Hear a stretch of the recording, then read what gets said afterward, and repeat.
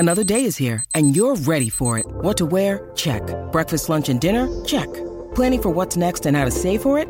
That's where Bank of America can help. For your financial to-dos, Bank of America has experts ready to help get you closer to your goals. Get started at one of our local financial centers or 24/7 in our mobile banking app. Find a location near you at bankofamerica.com/talktous. What would you like the power to do? Mobile banking requires downloading the app and is only available for select devices. Message and data rates may apply. Bank of America N.A., member FDIC. When you need mealtime inspiration, it's worth shopping Kroger, where you'll find over 30,000 mouth-watering choices that excite your inner foodie. And no matter what tasty choice you make, you'll enjoy our everyday low prices, plus extra ways to save, like digital coupons worth over $600 each week. You can also save up to $1 off per gallon at the pump with fuel points. More savings and more inspiring flavors make shopping Kroger worth it every time. Kroger, fresh for everyone. Fuel restrictions apply. Mary redeemed a $50,000 cash prize playing Chumba Casino this year. I was only playing for fun, so winning this was a dream come true. Chumba Casino is America's #1 social casino experience. It's serious fun. With over 80 casino-style games to choose from, you too could win life-changing amounts of cash. Be like Mary. Log on to ChumbaCasino.com and give them a whirl. That's ChumbaCasino.com. No purchase necessary. Void or prohibited by law. 18+. Terms and conditions apply. See website for details. The voice in the preceding commercial was not the actual voice of a winner. It's definitely going to be different not having those matchups that you would expect every year. Because the NHL drafts like 17-year-olds. The NHL has to tread the water really carefully. Like, they don't even have a goalie. Like, what is the draw? But going into this year because of the Seattle Kraken's expansion draft. But where is this going? So listen, hear me out. It's going somewhere. It's just not part of hockey. Like, really looks like that weird dad I don't want me to pick up from school. Like, welcome to Slapshot Sweethearts.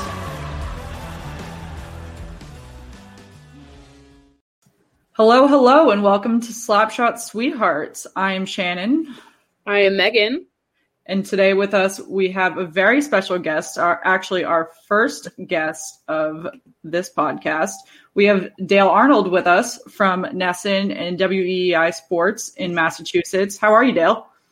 I'm doing great, Shannon. Megan, how are you guys doing? We're good. Back to work after the holidays, keeping busy. Why don't we just kick it off, Dale, if you want to tell us a little bit about yourself, how you got to NESN, how long you've been with the Bruins? Well, I went to Bowdoin College, up in Brunswick, Maine, and out of Bowdoin, I got an opportunity to go to work for the Maine Mariners of the American Hockey League. I followed Mike Emmerich as the voice of the Mariners. Spent 7 or 8 years riding around the buses in the American Hockey League before I got the move to the New Jersey Devils. Was there for a couple of seasons. Had a chance to follow Curt Gowdy as the voice of the New England Patriots. That got me back to Boston. After 3 years of doing the Patriots, I got a chance to follow Bob Wilson as the voice of the Bruins. That was a dumb move on my part, as all of the other ones were too. And then when they split the TV package, Fred Cusick did half the games, I did the other half. I moved to TV, and I've been with NESN more or less, for the last 13, 14 years or so. Awesome. So I'm assuming that you've been covering the Bruins now through COVID-19 and their, the shutdown and the bubble and all of that. Yeah. I mean, you're seeing, I do a sports talk show on radio. You're looking at where I've done the sports talk show from since March. This is where I've been. When the Bruins went back to work, the restart, I had to go into NESN to do that. They couldn't set it up for me to do it from here. So I did go into NESN for the restart and the playoff games, although under very strict guidelines and very strict rules and very segregated workspaces. But other than the games on NESN when they were in the playoffs, I've been right here in this room since March 11th or 12th or whatever it was. How has that changed kind of your dynamics with the team and getting all of the information you need and just generally reporting in general? Yeah, it's different for everybody. We've all become, very adept here at Zoom meetings like we're doing right now. Right. This is the way we make our living now is Zoom meetings and video conferences. All of the sports are doing it now. They don't have any choice. The Bruins started training camp yesterday. I haven't been back to Warrior because when they're practicing, I'm doing radio. So it hasn't worked out yet. But we've had, a lot of phone sessions and video sessions as far as how NESN will handle things on the new season that starts next week. And my understanding is that when the Bruins are at the Garden, Andy Brickley and Jack Edwards will be at the Garden doing play-by-play. But whether they're home or away, myself and Billy Jaffe and Barry Peterson and Andrew Raycroft will be at NESN no matter what. We will not go into the building at all, at least for the foreseeable future. When the Bruins are on the road, Jack and Brick will do play-by-play from NESN like we did, for the playoffs back in the fall. It's just the new normal. Whether we're used to it or not, or whether we like it or not, it's how we have to make our living right now. Yeah. Talk about the new normal. What do you think of this new normal the NHL has created with COVID protocols of realigning the divisions and kind of seeing how everything has come together? The divisions make sense to me. They had, obviously the travel restrictions between the U.S. and Canada. They really had to do the North Division, which is the Canadian division. Mm-hmm. I'll be curious to see how things hold up here for this season, because this is not a bubble the way it was back in August, September, October. Mm-hmm. The NHL and the NBA were both bubble sports. And as such, they were able to really keep COVID cases to a minimum or non-existent. You had them in Major League Baseball, you had them in the NFL, but those weren't bubble sports. This is going to be different. You're going to have positive tests. It's going to happen in the NHL. It'll happen in the NBA. It's already happening in the NBA. Kevin Durant's locked down for 7 days right now because of a close contact. It'll happen. The question is, can you keep it to a minimum? Can you keep the exposures to a minimum, and how do you handle it when you have them? It's going to be a challenge for every team in the NHL, and it'll be a challenge almost more for the guys in the room, and what kind of veteran leadership you have, and how do you keep guys on the straight and narrow? Every team has rules. The Bruins have rules. Every other team in the NHL has rules, but you really need the leadership of the guys in the room. In this case, guys like Patrice Bergeron and Brad Marchand and David Krejci and guys like that, to make sure the guys know what's expected of them and make sure they don't make mistakes. Yeah, that's actually something we spoke about a lot last week on our episode, because I am not a fan of not using a bubble. It's something that obviously I can only speak to with a bias, because I'm not the person being separated from my family for 56 games. Right. And I would probably speak to it differently if I were. However, looking at how the NBA has already had to postpone games, how the NFL season was completely derailed because of COVID cases and things shutting down, the Browns are just made the playoffs for the first time in Lord knows how long, and their facility just got shut down because their head coach has COVID, among others. So I'm curious to see how the NHL handles it. And it is something that's pretty important in terms of how the locker room handles it. Are you going to go tell on your teammate that did not follow protocol, or are you going to see if you're going to win that game if everybody plays? It's a gamble, and it's really interesting to see how that's going to go. I do think, both from a financial point of view and a logistic point of view, it's next to impossible to bubble an entire season. Even a shortened 56-game season, it's almost impossible. You could do it for the playoffs, which is what the NBA and the NHL did. You couldn't do it in baseball. They didn't. You certainly couldn't do it in the NFL. They were playing, a 16-game regular season, one game a week for 17 weeks. You couldn't do it. I don't think you could expect anybody in the NHL to basically bubble for the next 4 or 5 months, which is what you'd have to do here. If you're talking about regular season and playoffs. I was just looking at the schedule a few minutes ago. I think our regular season finishes on May 8th. Yeah. If you go all the way to the Stanley Cup final, you're talking about somewhere early to mid-July. Right. We're sitting here on January 5th. Are you going to ask guys, realistically, to shut things down and to sequester away from their families, their wives, their kids, their parents, their brothers, their sisters for 6 months? Mm-hmm. It is never going to happen. Yeah, like that last if they were able to do it, Tuukka Rask obviously had to leave the bubble. You were the one that initially reported it, and it was because he had family issues he had to go take care of. There is absolutely no way that going from January to July, the entire NHL isn't going to go through and have either family problems, health issues, personal things they have to go take care of at home, that they wouldn't have to leave the bubble and then re-quarantine, miss games, all of that. It's just it's a logistics nightmare, and it's weighing the pros and cons in terms of if you're going to get sick and expose your family versus not seeing your family at all. It can't be done. And, I don't think anybody could realistically expect anybody to do that. The case of Tuukka Rask was one of those things where he had an issue with one of his children, a medical issue. And he basically told Cam Neely and Don Sweeney, I have to go home. And I can tell you honestly and sincerely, there wasn't a single player on the team who was upset with him for going home. I talked to a former member of the Bruins, one of his best friends who used to play on the team, who said to me, Dale, if it were me, I'd have gone home. Nobody begrudged him. Nobody was upset with him. Would they rather have had him? Of course they would.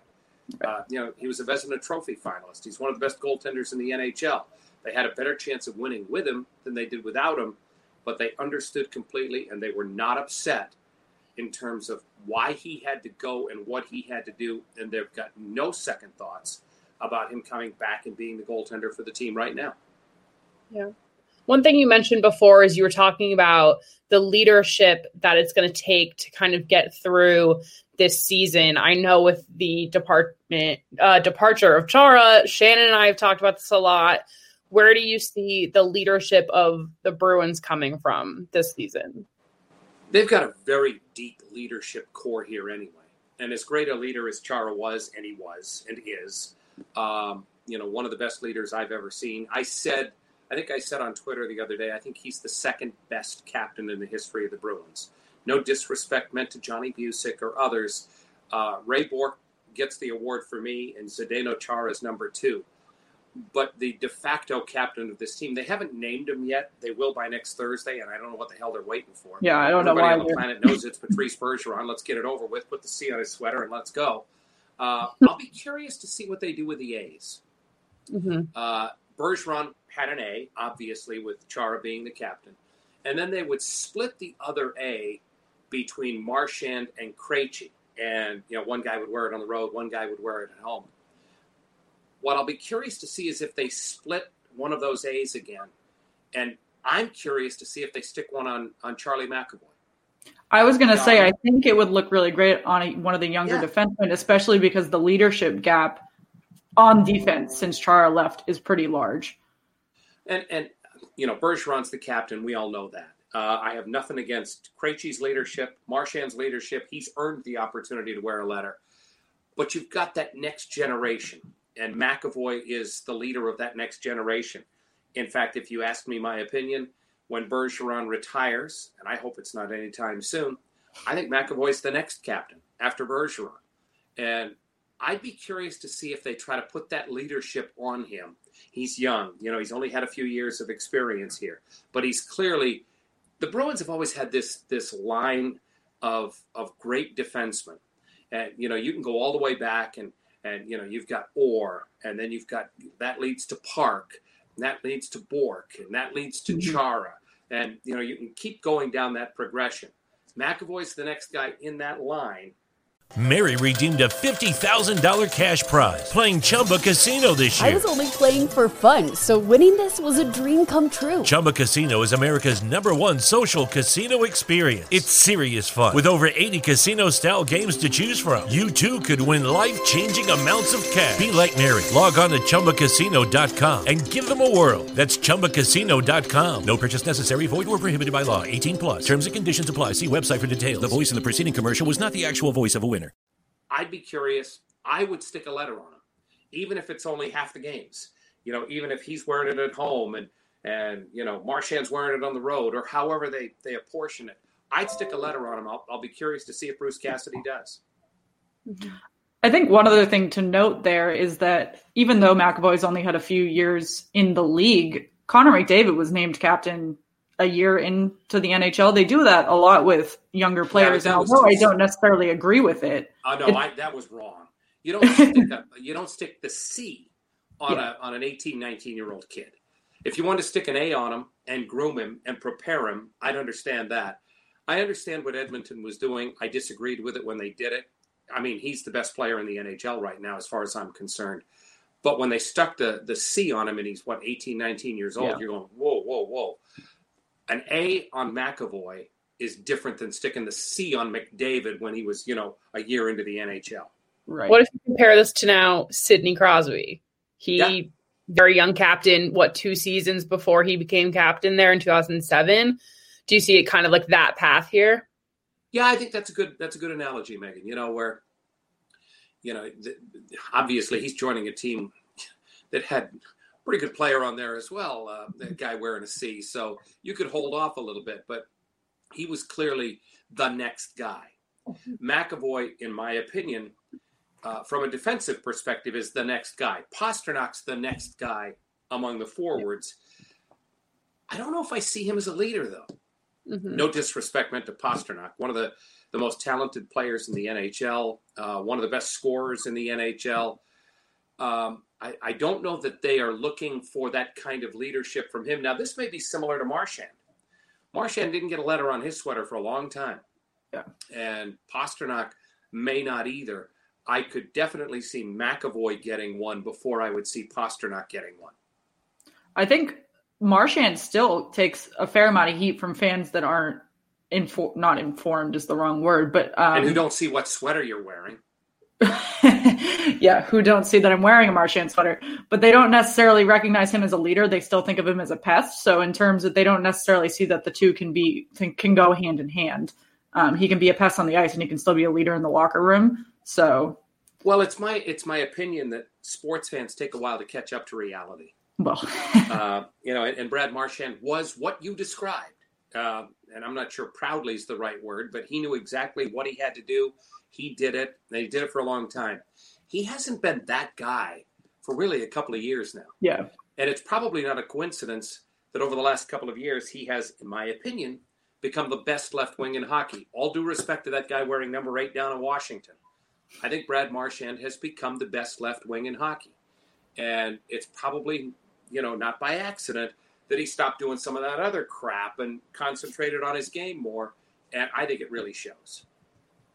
Yeah, I think that's a great point. Segueing back to Chara a little bit, we were all kind of taken off guard when he left. Not that you're going to have the wild answer, but we were kind of conspiracizing on why he would have left. And, the Bruins asking him to focus more on leadership and maybe less on doing those top minutes with Charlie McAvoy and things like that. Do you think that may have played a role in his leaving? If his departure is really going to have a huge impact on the Bruins? That was something we were asked last night on a podcast we were guesting on. Or if you really think that he set them up for success prior. They've got Bergeron, they've got McAvoy, they've got that depth of leadership, and they've got the Bruins prospects on the blue line. Well, I think in this case, Don Sweeney was honest with him. And I think they were upfront with him. They offered him a contract months ago. Mm-hmm. They wanted him back. They made it clear they wanted him back, but they made it clear he would still wear the C, but he wouldn't be playing 20-some minutes a game. In fact, there would be some games where he might not play at all. He might sit out from time to time. I think that they understood that it was critical to get some of the younger defensemen integrated into the lineup. Zdeno Chara, at 43 years old, is still, in my opinion, one of the best 2 or 3 penalty killers in the NHL. Yeah. In that role, he is spectacular. He's not the same guy that he was 4, 5, 6, 7 years ago. He can't be. Only Tom Brady can do that at 43. He's the only guy who can pull it off. Still a fresh wound. I know. Sorry. Too soon? And look, I love Chara. I love his leadership. I love everything about him. And to his credit, he went out of his way to say, you know what? Donnie was upfront with me. He was honest with me. Now, Chara claims, he has no guarantees going to the Capitals. But I think it's easier to go to the Capitals and, spend a night up on the 9th floor watching upstairs if you're not the captain of the team and don't have that C on your sweater. and, haven't been a guy who hoisted a cup over your head as the captain of the Bruins. I think it was a hard thing for him to do, to picture that. And I understand it. All due respect to him, who I think is, his number will be retired. He'll go to the Hockey Hall of Fame. He is that kind of guy. But he's going to Washington now. He doesn't have a letter on his sweater. He won't. If he gets sat out, and most of the things I've read out of Washington is they're viewing him as a third-pair defenseman, which is what I think the Bruins viewed him as. Critical penalty killer, that sort of thing. I think it's easier to do that there than it would have been to do that here. Totally. Yeah, absolutely. Going into the new season then, obviously you said training camp started yesterday. The Bruins didn't make too many significant roster additions. The biggest thing, I think, was losing Chara, quite frankly. As we work through training camp, do you envision any of these prospects making a big splash and making an impact moving up? Or do you think it'll largely stay the same? Obviously, we've made a reasonable playoff run the last few years. We went to Game 7 with the Blues. But do you think that there is anyone in the prospect pool right now that is ready to make the jump? I think the guy that they're probably hoping is Urho Vakanainen. He's a young defenseman. He'll be a left defenseman. They've got three left defensemen who they're going to look at to take some of those minutes that Chara had before. There's Jacob Zboril, there's Jeremy Lauzon, and there's Urho Vakanainen. I think Vakanainen is the guy probably with the most upside. Lauzon's the guy probably with the most NHL experience at this young stage of his career. Let's not forget, the Bruins are missing two defensemen from last year. Torrey Krug was a huge loss for this team. Quarterback on the power play, puck-moving defenseman. Had really blossomed into one of the top offensive defensemen in the NHL. I think they felt they needed some size with Krug and Matt Grzelcyk. They were wondering, can we have too many 5'9" defensemen out there at a time? And it's tough in this day and age to compete at that size at this level. Kevin Miller will be back, and everything I've seen over the last couple of days, looks very good coming back, and I'm rooting for him. He's such a good guy. He's such a tough-nosed, hard-nosed player. But let's be honest, they're not counting on Kevin Miller taking Zdeno Chara's minutes. They want one of these young defensemen to do it. I will give you another name that a move they did make in this offseason that I think is being underplayed, but I think could be a critical move, and that's Craig Smith. Now, this guy is a good shooting, right shot forward. He's got a great shot, in fact. I think you're going to see him on that third line alongside Charlie Coyle. And I think that it has the makings, the feel, at least to begin with, of a pretty decent third line. Your first couple of lines, you're feeling pretty good, assuming Andre Kasha does a good job as the right wing on the line with Krejci and DeBrusk. You love your first line. I think your fourth line is probably going to be Trent Frederick, and I think Charlie Wagner will be there. I kind of like their fourth line. It's got a little beef, a little heft to it as we're going forward here. I think Craig Smith is a move that maybe some people have underplayed a little bit, but I think he's going to be an important move for them. Yeah, I completely agree. As we fill those gaps, the division did change, and the East is definitely the most robust of the options.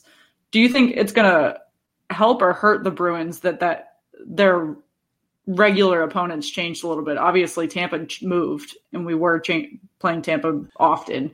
Same with Toronto. But now we're seeing the Flyers, the Islanders, all of them. So Zdeno Chara 8 times. Right. In effect, the Bruins have become a member of the Metro. Yeah. Which gets fine. They were the President's Trophy winning team before the league got shut down. They were one of the best teams in the league. They certainly, have to make some moves here. Not moves. They have to fill in for people like Chara and Krug. But in my opinion, they're still one of the best teams in the Eastern Conference, however you call it that now. And I think they could compete as one of the best teams in the East. What is it? The East Division now? The Mass Mutual East. No, the Mass Mutual East Division. I read that today. We've got a corporate sponsor for that thing. I still like them as one of the better teams in the East, one of the better teams in the NHL. So I feel pretty good about it. I think Tampa's going to take a little step back this year. I think, okay, they were the defending Stanley Cup champions. Taking a step back is not a bad thing. But I think that they had some salary issues. They had to LTIR some guys to make up some money. I think that they've probably come back to the pack a little bit this year. Mm-hmm. So with this change, with this East Division, we have Boston, Buffalo, Jersey, the Islanders, Rangers, Flyers, Penguins, and Caps. Who do you see other than the Bruins rising to the top here? Caps. Mm-hmm. The Caps are the team to beat in the division as far as I'm concerned. They were a good team anyway.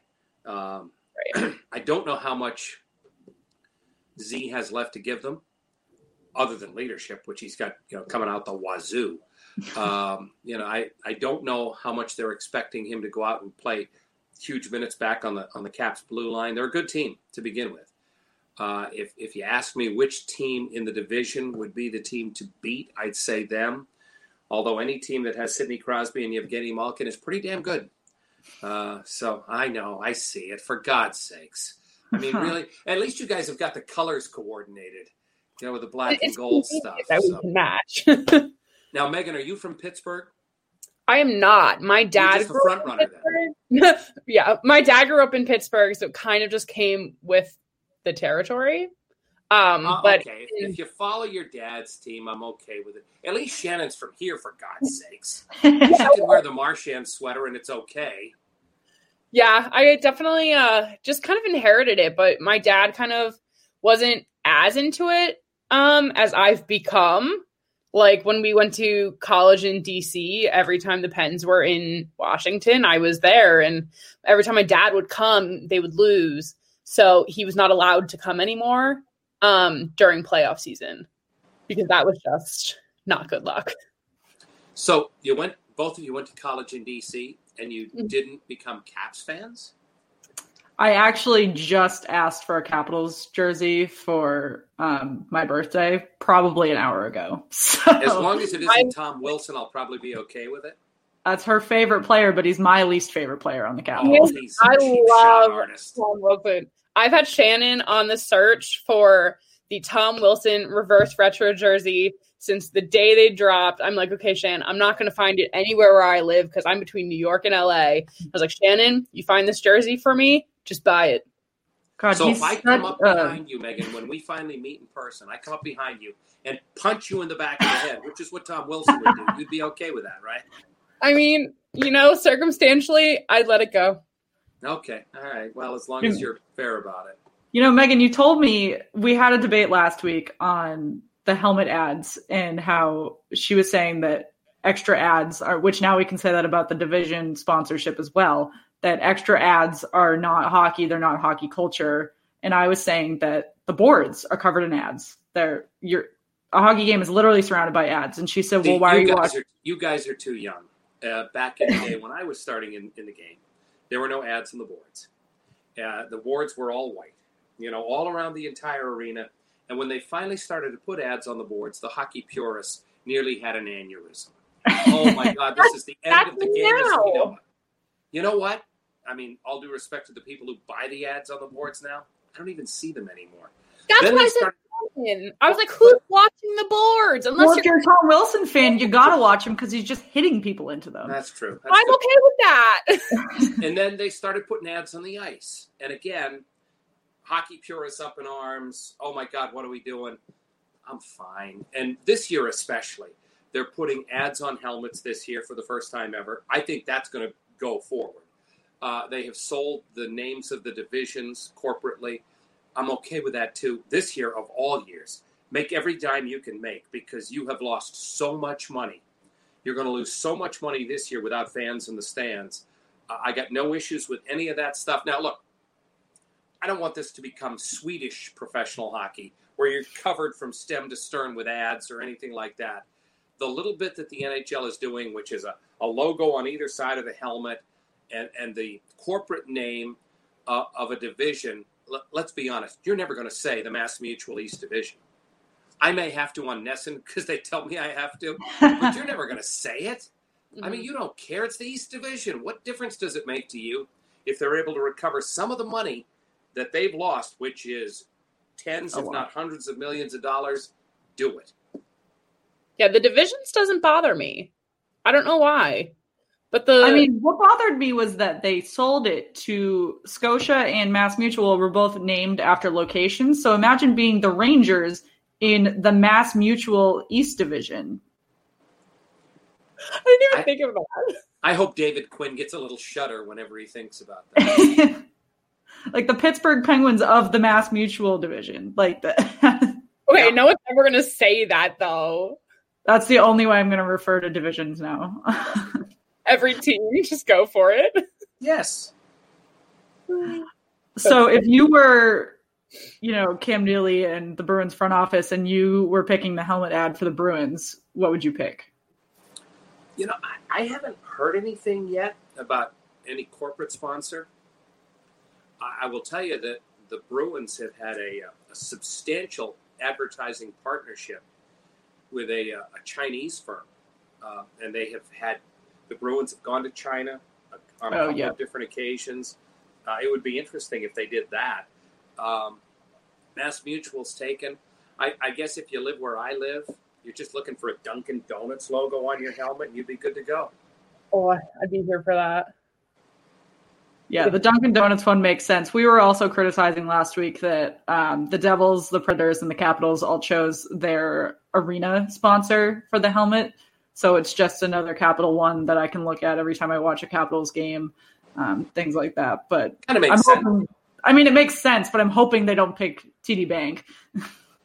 Well, I think I think Scotia getting the naming rights for the North Division, the Canadian Division, has a lot to do with the significant corporate partnership that the NHL has. The Honda thing is the same way with the Western Division. Honda is such a significant corporate partner with the NHL. Yeah. I think what the league is doing is try to, give something back to these major partners. Hey, listen, we can't give you everything we used to give you, but here, we'll name the division for you, or, that sort of thing. I think they are trying to keep some of their partners happy here, and it's smart business if they are. Yeah. The divisions don't bother me that much. This morning I was like, this is dumb, but they face a lockout if they don't make some of this money back. So do whatever you have to do to keep hockey on. So I like the way you're thinking. Anything that avoids a lockout is good for me. Right. One other thing that was announced today besides the divisions was that Brad Marchand did a media interview after having off-season surgery.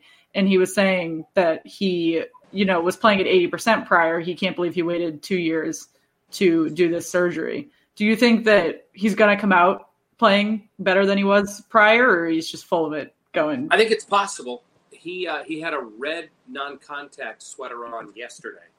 Mm-hmm. Today he had a normal black practice sweater on and was, participating in battle drills and all that. He says he's going to be ready to go next Thursday for the opener. I never know how they put a number on it. How Brad Marchand says, I was playing at 80%. I don't know. Right. Is it 73%? Is it 84%? I don't know what the number is, but he knows better than anybody that he was not playing at his normal rate. And you look at how good he's been the last couple of years. Right. And you think about, okay, let's say that he's 100%. Whoa. Because I already told you, I thought he's the best left wing in the game now. What's he going to be like if everything is healthy and all guns blazing and ready to go?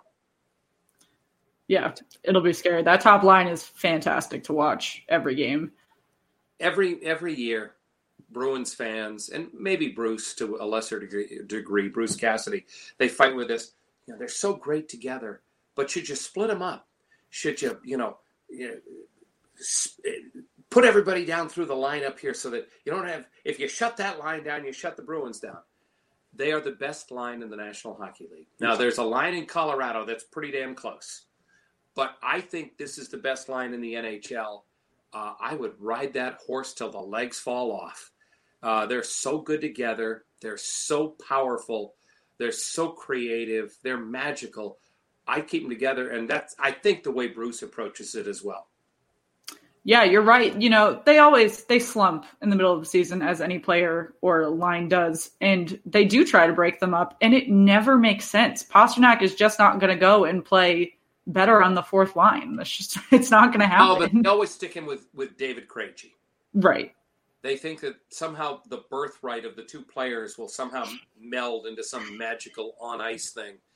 And Krejci's terrific. What I've seen from Marchand, Bergeron, and Pastrnak, you're not getting that from anybody else. Right. They all run at each other fast enough. It'll make a spark. We'll see. Maybe. So if you had to choose, this is a totally no segue, just going for it. If you had to choose any other team's fandom to be a part of that isn't the Bruins, who would it be? I started my career in the minor leagues working in the Flyers organization. I started my career in the NHL working in the Devils organization.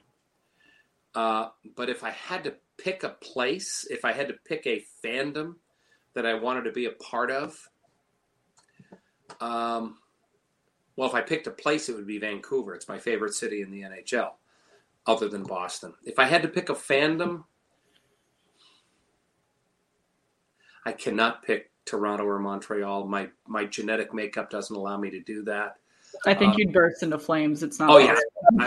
I would self-immolate in front of you right now. I can't do that. Maybe Colorado or something. I'll pick some innocuous. No, I'll tell you who it would be. Edmonton. Edmonton's got the historical background. They've got the best player in the NHL right now in Connor McDavid. If I had to pick an organization to suddenly become a fan of, I'll pick Edmonton because it's far enough away from here that maybe nobody will hear this. I think that's a safe pick. How is it working in the Flyers organization? Are they as awful as I think they are? No. Really? I worked for them a long time ago, way back in the day. And they were pretty close to the Broad Street Bullies. And I'll give you an example, okay? The Flyers every year would have training camp up in Portland, Maine, where I was working for the Maine Mariners. And they would all come to Portland. They do training camp. And you know the names, even if you don't know the histories or the people like I do. Every year and my job with the Maine Mariners was to coordinate training camp, book hotel rooms, schedule ice time, get buses, all those things, the logistical things. It was part of my job for the Maine Mariners to do that. Every year, at the end of training camp, Bobby Clarke would come into my office with the Maine Mariners and thank me for what I had done. Now, he's the captain of the Philadelphia Flyers. He's a Hockey Hall of Famer. Mm-hmm. He is a badass mamma jamma. And he would come in and talk to this, 25-year-old kid in Portland, Maine, and say, Dale, I just wanted to thank you for everything you did. It means a lot to our organization. Thank you. He was the captain of the Flyers. He's in thanking me for what I'm doing, scheduling buses and ice time and sandwiches at the practice rink. That's the kind of guy he was. That's the kind of organization they were. I had no issues working in the Flyers organization. Some of my best friends to this day in hockey were guys who were playing in that Flyers organization and at the minor league level, which is where I was back in the day. Dave Poulin, the joke that David and I always make is that I signed him to his first pro contract. He was playing in Sweden. We brought him into Portland for the Mariners and we were going to sign him to a pro tryout agreement to finish out the regular season and play for us in the playoffs. He sat at my desk in Portland, Maine. I typed up the contract. Now, I didn't negotiate, obviously. They're not giving me that kind of power. I typed up the contract. I slid it across the table to him. David signed it. I signed it. He was a member of the Mariners at that point, the Flyers organization. Went on to become a terrific NHL player for the Flyers and the Bruins. One of my favorite people in the game. That was the sort of thing that I got to be a part of. And as a young guy trying to make the move from the college game to the professional game, even at the minor league level, the Flyers were terrific to me, and I have nothing but great things to say about them. So how about the Devils? What are we thinking here? How do you feel about the New Jersey Devils mascot?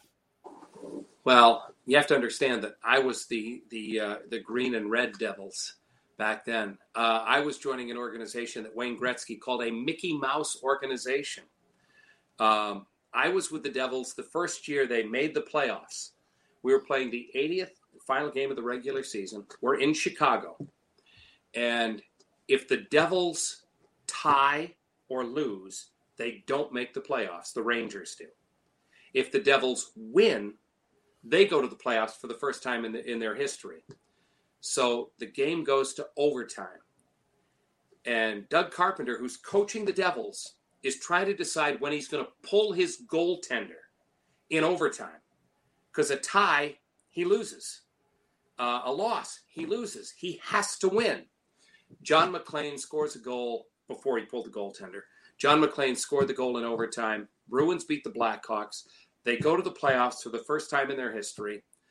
John Van Beesbrook cried tears like a baby back in New York because the Rangers didn't make the playoffs. It just filled my heart with glee. And the next thing I know, the Devils are in the 7th game of the Stanley Cup semifinals against the Boston Bruins at what was then the Boston Garden. They lose to the Bruins in Game 7, and, I mean, it was magical. And Sean Burke came in from the Canadian Olympic team and did a great job in goal. I loved my time with the Devils. Now, the first year, not so good. But the second year, Lou Lamoriello came in, took over the organization, really did a great job putting the whole thing together. And I, again, like the Flyers, I got nothing but good things to say about the Devils, too. Well, I think Shannon was hoping for a little hate for the mascot to join her, but it's probably an updated mascot. Devil, for God's sakes. I mean, what? He's creepy. Explain to me what exactly the Flyers mascot is. He's oh my God, I hate Gritty. What is it? Nothing. I mean, at least the Bruins have Blades, who's a bear. He's just a simple bear. You're getting all cranked up about mascots. You take that Pittsburgh Penguin sweater right off. I mean, first of all, think about this. When do you think the last time there was a penguin in Pittsburgh? I don't know. Never. Ever? I don't know. Erie?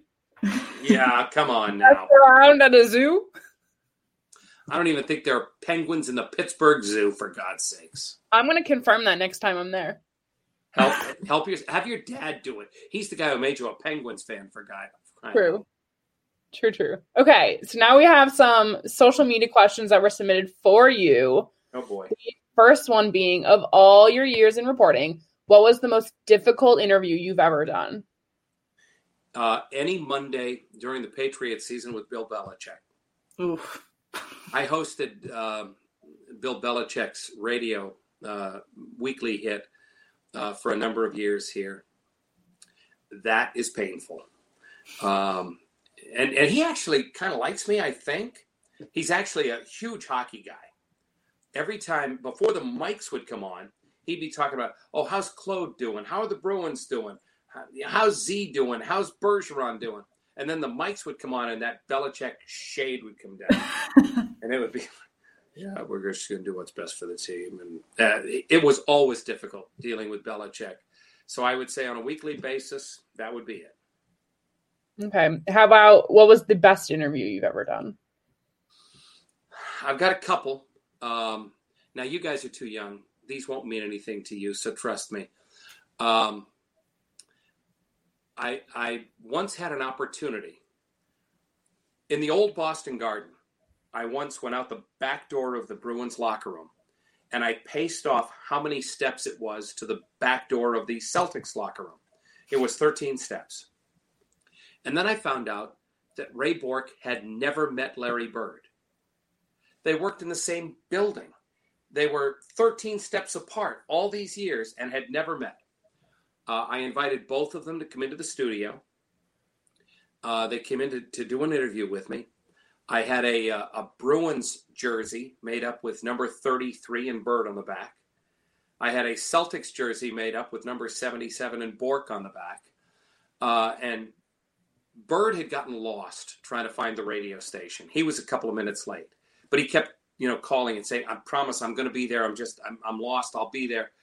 So Raymond was in the studio with me, and we're talking. And the door opens, and Bird walks through the door. And I actually got to say, Ray Bourque, this is Larry Bird. Larry Bird, this is Ray Bourque. And they shook hands, and they hugged, and they sat down, and they talked for the next hour.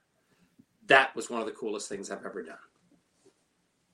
Yeah, that's going to beat anything I ever do. That's for sure. I will ever do in my life, but oh, amazing. All right. Well, with the season starting next week, we'll just wrap up with who are you going to predict for the Stanley Cup final? What I desperately want is I want the Bruins and the Canadiens to play for the Stanley Cup. Could you imagine what that would be like? It would be. I went to the Winter Classic when they played at Gillette, and the Bruins were horrendous. Horrendous. I was there with my family. I wasn't working because NBC has the game.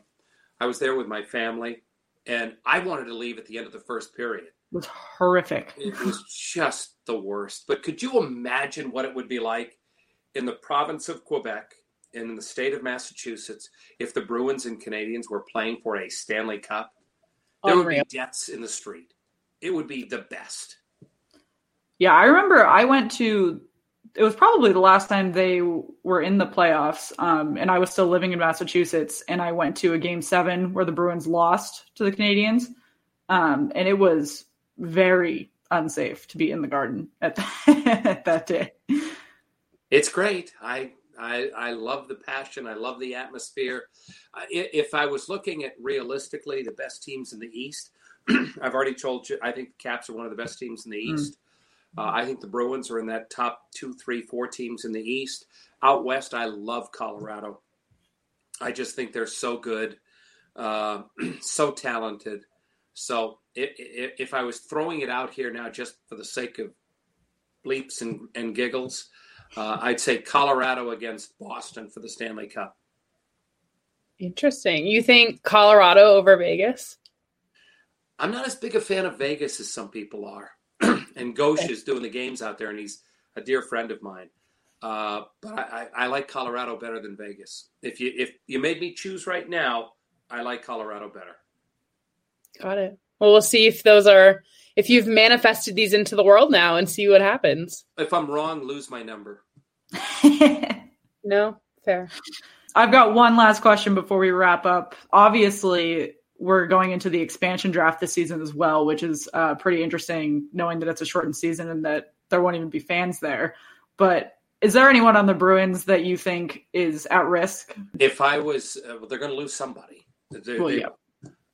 If I was going to sit here and make a prediction right now of a player that they're going to have to expose and will lose, I'll give you Nick Ritchie. I think he might be the guy. I'm going to keep going because I have more questions now. Really quick. Do you see a world where the Kraken takes Marc-Andre Fleury and he just gets passed from expansion? Well, they can't necessarily. But if they do a trade there. That'd be cool, I guess. And by the way, I agree with Shannon. I love the logo. I love the colors. I love everything about it. I actually, when they first named the team and brought the logo out and everything, I actually bought a hat and a T-shirt of the Seattle Kraken. And by the way, I work for this team, when I do the games on TV, but I just thought it was cool. I liked it. I have a feeling Marc-Andre Fleury is not going to end his career as a member of the Vegas Golden Knights. So I think your idea is probably not that far off. Yeah. Shannon and I both love the Kraken branding. We both are like, okay, cool. We need a sweater. We're here for it. Yeah. I mean, I said I wanted a Capitals reverse retro jersey, but that was after I had looked and seen that the Seattle Kraken jerseys are not yet on sale. So no, not yet. In due time, right. Shannon. All right, Dale. Well, thank you for taking time to talk to us today. We really appreciate it. Like we said, you are our first guest, so an esteemed guest at that. What a great way to start. It's sort of a lot of pressure on me, isn't it? You did fantastic. So I grew this thing up for you. No, not at all. And she was about that tall. Yeah, you drive me to soccer practice. So little kid sitting in the back seat of my car. I mean, Happy to do How it. times have changed. Huh? I said, oh, how times have changed. I don't know. I can't tell if she's tall or not now, but Oh, Yeah, I'm 5'10", so. I'm not. But yeah, thank you for coming on and joining us. It was nice to catch up after all these years from going to soccer practice. Our viewers are really looking forward to hearing all that we have discussed today. Make sure for all of our viewers out there that you check out Dale's social media and our social media. You can find Slapshot Sweethearts at @SSweetheartsPod on Twitter and Slapshot Sweethearts on Instagram. My name is Shannon, and I am with Dale Arnold and Megan Rachel, and that is all for this week. Thank you again.